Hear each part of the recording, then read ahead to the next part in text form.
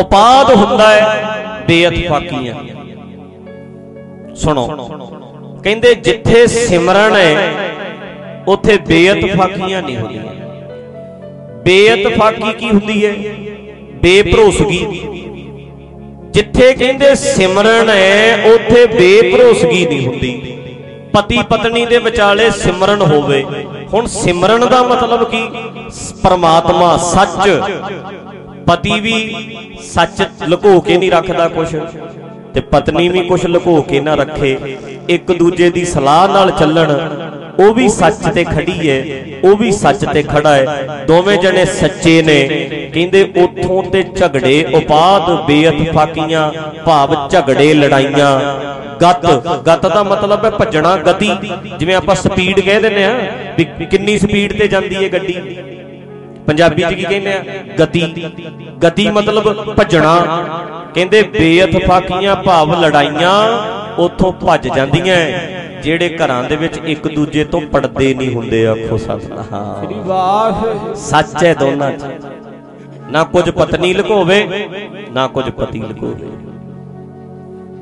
पति भी सच ते खड़े, अपनी घरवाली है, सब पड़दा कोई नहीं विच। कोई माफ करना ऐ नहीं खतरा, ऐ खतरा नहीं भी फोन मेरा जे किते ने चेक कर लिया जब छिड़ जू। अज दी भाषा च दसना पैंदा कई बारी। लुको लुको के नहीं रखते आप।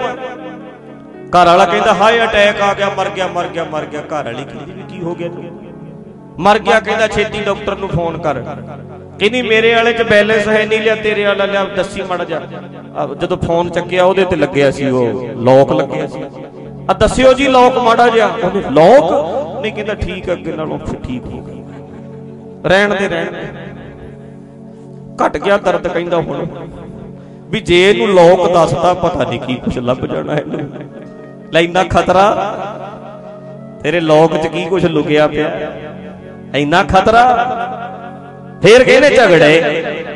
वेखो गुरु साहब दे वचन अज दे हिसाब नाल व्याख्या करके वेखो।